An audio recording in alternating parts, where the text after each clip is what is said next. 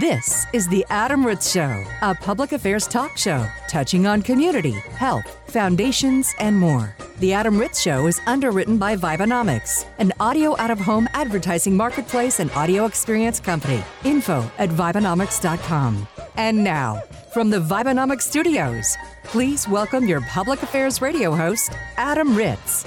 Hey everybody, welcome aboard. My name is Adam Ritz, and you are on with the Adam Ritz Show. We're a public affairs broadcast covering philanthropy and charity work and health and fitness and all things good in the world and in our country that hopefully make your community a better place. Joining me on the phone is Jay Baker. Jay, how are you? I am doing great. It's another fine edition, the award-winning Adam Ritz Show. Well, my mom says so. She says it's her favorite public affairs show. So, yes, it is the award-winning show. I wanted to start this week with sort of a general nod of the hat to St. Jude's Children's Hospital and all the research that they do because of the Radiothons that have been going on across the country. This is the time of year where radio stations give back with a lot of their airtime, so pat on the back to every single broadcast facility that uses their airwaves to try to raise money for the greater good. And this week I heard one of my buddies who has a morning show, they did their St. Jude Radiothon, where they they forego their commercial spots where they break for commercials and just play music and talk about St. Jude's and children's cancer and raise money and encourage their listeners to call in and partner with them.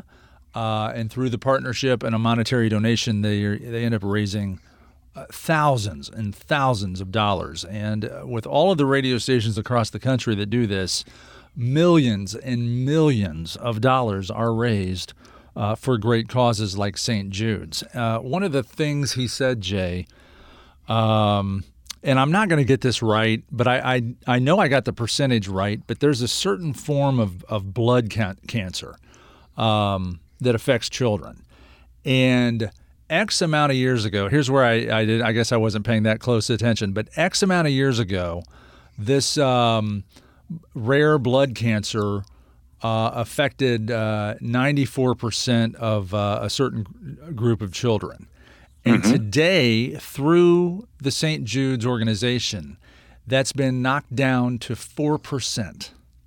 So it's been a 90% increase in efficiency, I guess, in helping kids, which goes to show you, sometimes when you give to a cancer research, sometimes you might feel like this is futile. Like, are they ever going to cure cancer? When is this going to help? It is helping. I'm telling you, all of the research, all of the funding, there are numbers and math working in our favor as a society, as a human race, and it is helping. And someday there will be a cure. So don't be discouraged by what you may or may not think of the C word. Keep giving. Don't be afraid to give, because that 90% is such a huge number in helping these kids through the St. Jude research facility. Well, and you and I know that this pediatric research needs to go on, because in the world of medicine, pediatric medicine can be very different from adult medicine. I belong to a social club where one of the members' granddaughter had a very rare form of eye cancer. And you always say, of all the things in this world, she got the opportunity to be treated at what is now considered a world-class pediatric facility.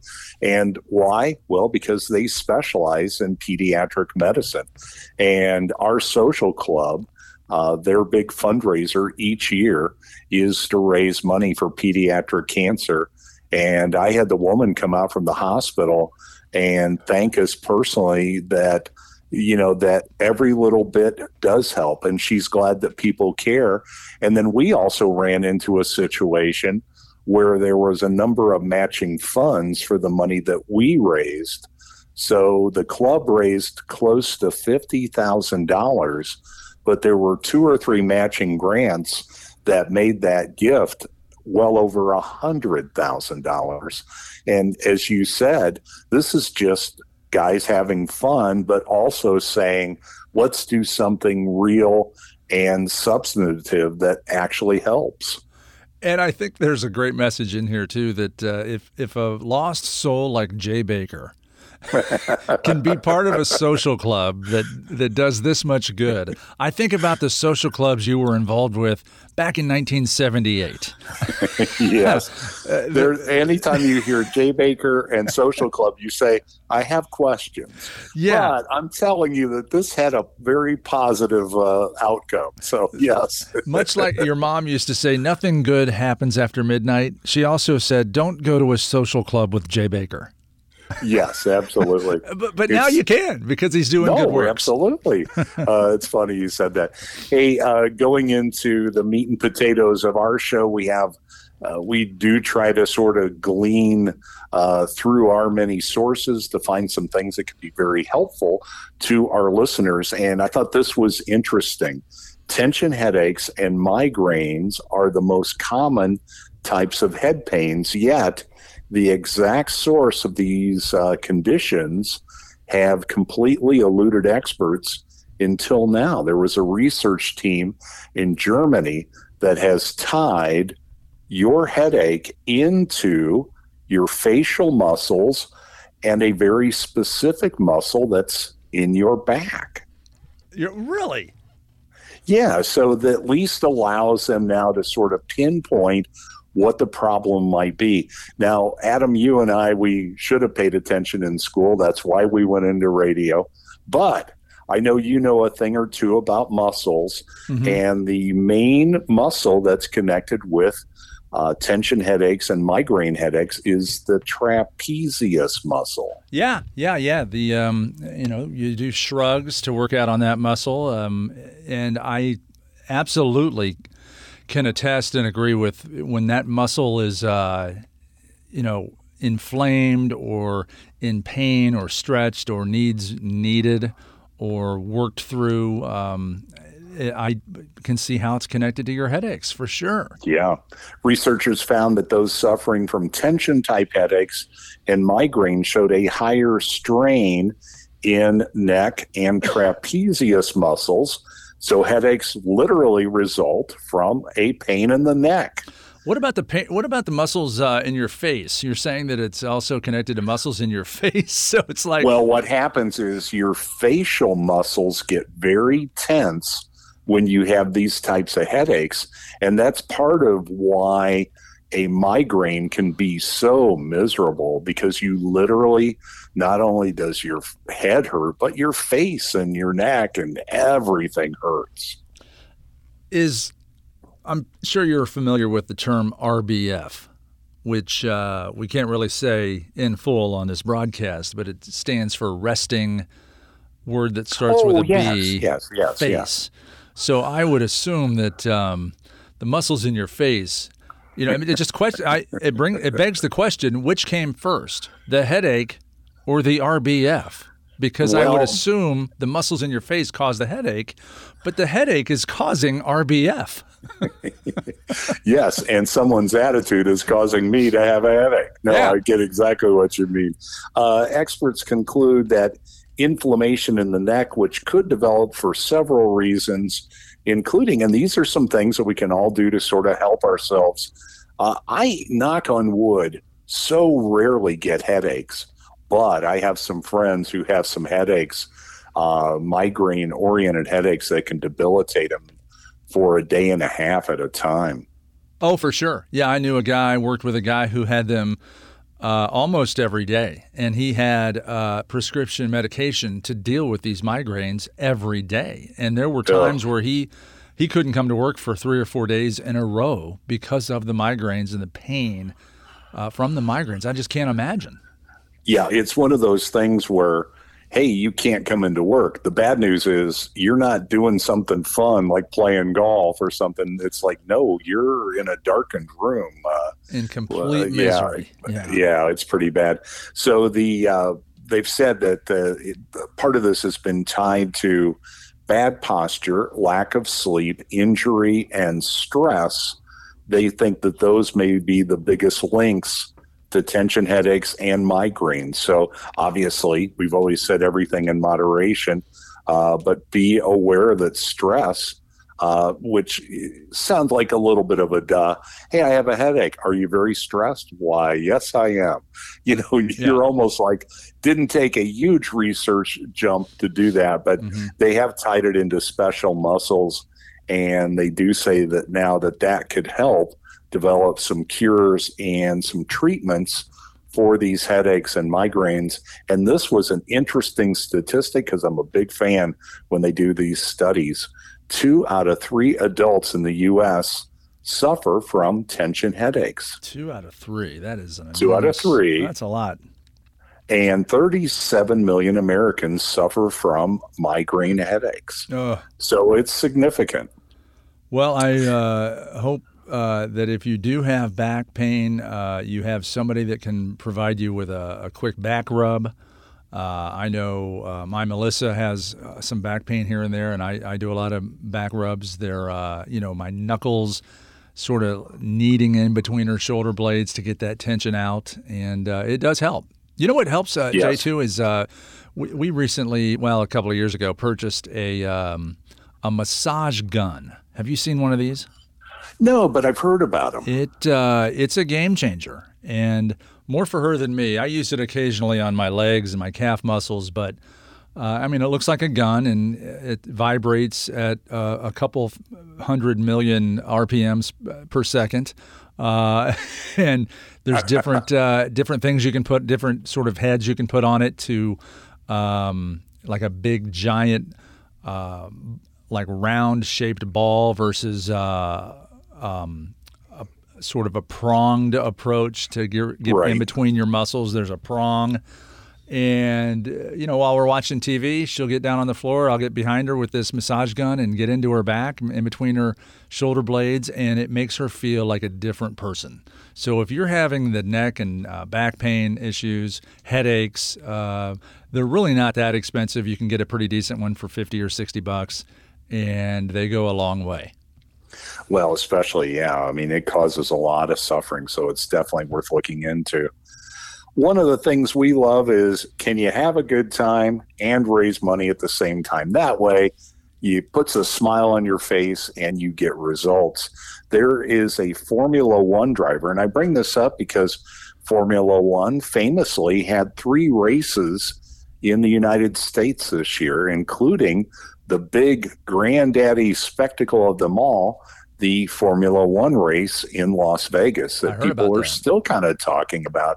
It was kind of an entertainment and spectacular, and much of the racing and qualifying happened at night, which is perfect for Las Vegas. Mm-hmm. They love to get lights out and have fun with it. So this guy's name is Valtteri Bottas. Valtteri Bottas has raised $150,000 for Men's Health charity Movember after now this is the other pronunciation, Bottas 2024 calendar featuring photographs of him bearing his backside sped off the shelves. I thought you were going to say the calendar featured pictures of his mustache or his beard because of the money raised for Men's Health in Movember.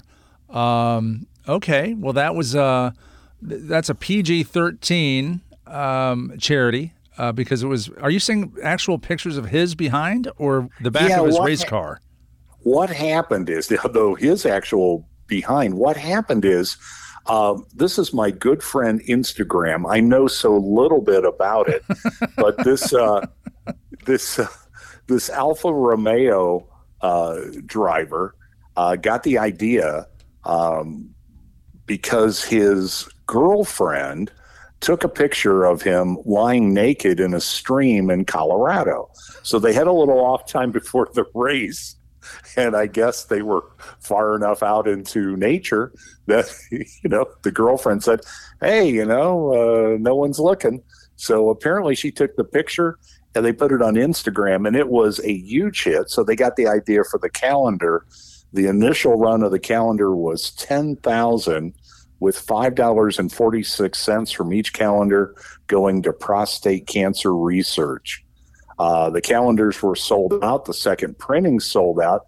The good news is, if you are so inclined, you can get your own copy of the calendar, which has now been reprinted for the third time, and the proceeds do go to prostate cancer research. That is an amazing story. Usually an ill-conceived, half-nude picture Yes. on Instagram leads to very bad news and bad consequences.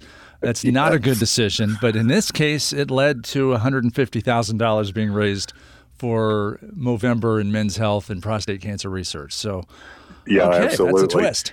Now, if you want to get your calendar, and I know, Adam, you do, it's at bottas.com. That's BOTTASS.com.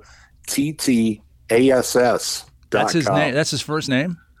Valtteri is his first name, and his last name is technically Bottas, but this is the Bot-Ass calendar. That is a very perfect last name for this story. So thank you very much.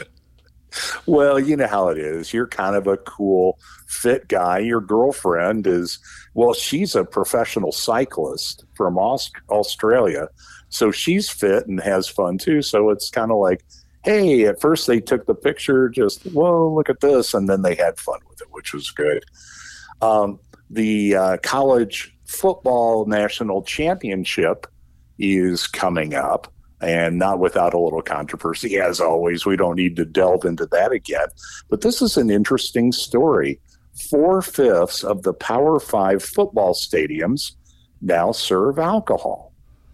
That is very interesting. I mean, it doesn't seem like that long ago when I was in college, and you would have been arrested by campus police, city police, state police if you were in the stadium with a beer. And Yes. now there are 21-year-olds walking around the stadium with 2 or 3 Coors Lights in their hands, and they look like they're 15 because they're so young looking. And I'm just like, where was this back in the early 90s when I was in college? You're absolutely correct. And, I didn't really think it through, but I remember, and I'm sure everybody has a similar story. But I have been lucky enough. My dad used to take us to a handful of professional sports games, whether it was, hockey or baseball or football. And you get kind of used to, hey, you're in a stadium setting. If you're over the age of 21 and you're being responsible, go ahead and have a cold one while you're watching your team. And then I remember my buddy drags me off to a Big Ten football game. And I asked the usher, I said, when does the beer guy come around? You would have thought that I had asked the usher, can I stay at your house tonight? Because the look on his face was like, oh, that's right, this is college football. But yes, apparently more and more schools are going the beer route. And it is a way to boost revenue and attract more fans to the live game experience. So that's something that you don't always think about. We've chatted before on this show.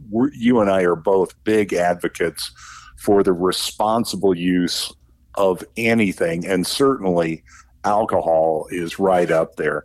But thankfully, the majority of people don't have a problem with alcohol. So if you say to yourself, hey, I could have a beer or two and enjoy the game, apparently this is helping college football. Yeah, and I have noticed that it's not, we would never really do any story to support the abuse of alcohol. I've noticed in the stadiums I've been to that there isn't much or any abuse of the alcohol, partly because there's just not enough time. I mean, in a college football game's 3 hours long, they cut off alcohol sales in the fourth quarter.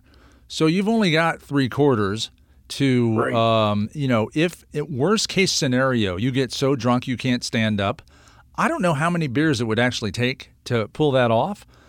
I know it'd take more than you could drink in 2 quarters. So not to mention the fact that you'd need a small fortune to buy those beers. There you go. So really, it's the beer sales in a college stadium are just for what you just said, for you to have a couple of beers and enjoy the game. So if you have 2 beers, I'm guessing they're about $9 each. Oh, yes. So you got to have a $20 bill just to enjoy a couple of cans of liquid. So, I mean, I don't even know if I love Diet Coke. I'm not spending $20 on Diet Coke to watch a football game. So, I don't know how much you have to love beer to actually want to drink two at a game and spend $20. I know there are people that do it and that have plenty of money, and that's not a big deal to them. For the rest of us, $20 is a lot. So if you were going to actually get so drunk that you were going to be a danger to yourself and others, you'd need, $250 in your pocket to buy beer. Well, and I think, like you said, I think perhaps the best news about this is most college students are under the age of 21, so they wouldn't even be served in the stadium in the first place. And most of the other fans, it tends to be a more walking environment. So as you said, as you walk out of the stadium, as you walk back to where your friends parked or whatever, it does give you sort of an excellent chance to assess yourself and not drive home drunk. I thought this was interesting. It's literally 55 of the 69 Power 5 schools, including Notre Dame. So you would tend to think, well, surely Notre Dame doesn't have beer, but of course, come on in and have a beer and enjoy the Fighting Irish. I wonder, do you have any of the schools that are not on that list?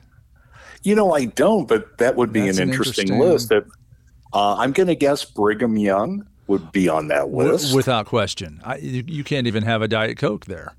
No, you cannot. So, So I think, it's up to the individual schools to decide. But the reason why I brought up the story is, that is a very different environment from the one that you and I were involved in. And we're not ancient people. So, it does show kind of a weather change, if you will. Well, these schools need that extra revenue stream, too, to be able to pay the NIL money to the quarterback they need that's in the transfer portal. Wow. You talk about a convoluted, we could do a whole story on that. Name, image, likeness. Yeah. And as you said, a top flight quarterback, you need almost as much money for him as an NFL team would need for its starting quarterback. Yeah. Now, when I saw this story, Adam, I said, Adam's the wish to every wish that he's ever had. It's all come true. There is a new win. The fans of chocolate, and this is just in time for the holiday, cocoa extract has been shown to have cognitive health benefits, more so for older adults, but then you and I are rapidly becoming older adults. This is the best story ever. So it is the best story ever, but the only bad thing, and they haven't ironed out all the research, the amount of chocolate that you would have to get, you would probably have to eat about 600 calories worth of dark chocolate just to sort of get the amount that you need on a daily basis. And that's not particularly good for you to eat 600 calories of dark chocolate. And I'm going to guess, Adam, you're a big chocolate lover. Your first go-to would probably not be dark chocolate. Yeah, I went through a dark chocolate period where I thought I liked it, and now I realize it's bitter. It's I don't enjoy it as much. Yeah. And but I'm telling you, 600 calories of anything is a breeze for me to eat. That's not a lot. That's really not a lot. I could knock that out before breakfast. I mean, I could eat 600 calories of Hostess Ding Dongs in probably 24 seconds. Sadly, the research study does not cover ding dongs. Wouldn't that be the best? Well, it says right here, if you eat about 20 of these, you're going to live longer. Yeah, not you're going to need some pretty big pants, but you will live longer. So dark chocolate is where the health benefits are. Yeah, and the good news is that it might make you sort of be more inclined to select dark chocolate if you can. And there are some other, the actual ingredient you're looking for is called flavanol.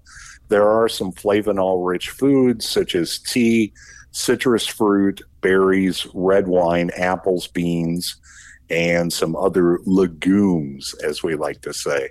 I've heard that's a science term, baby. I've heard to indulge yourself with a little bit of a health consciousness involved, you should have a glass of red wine and some dark chocolate. There you go. There's some sort of health benefit to the wine.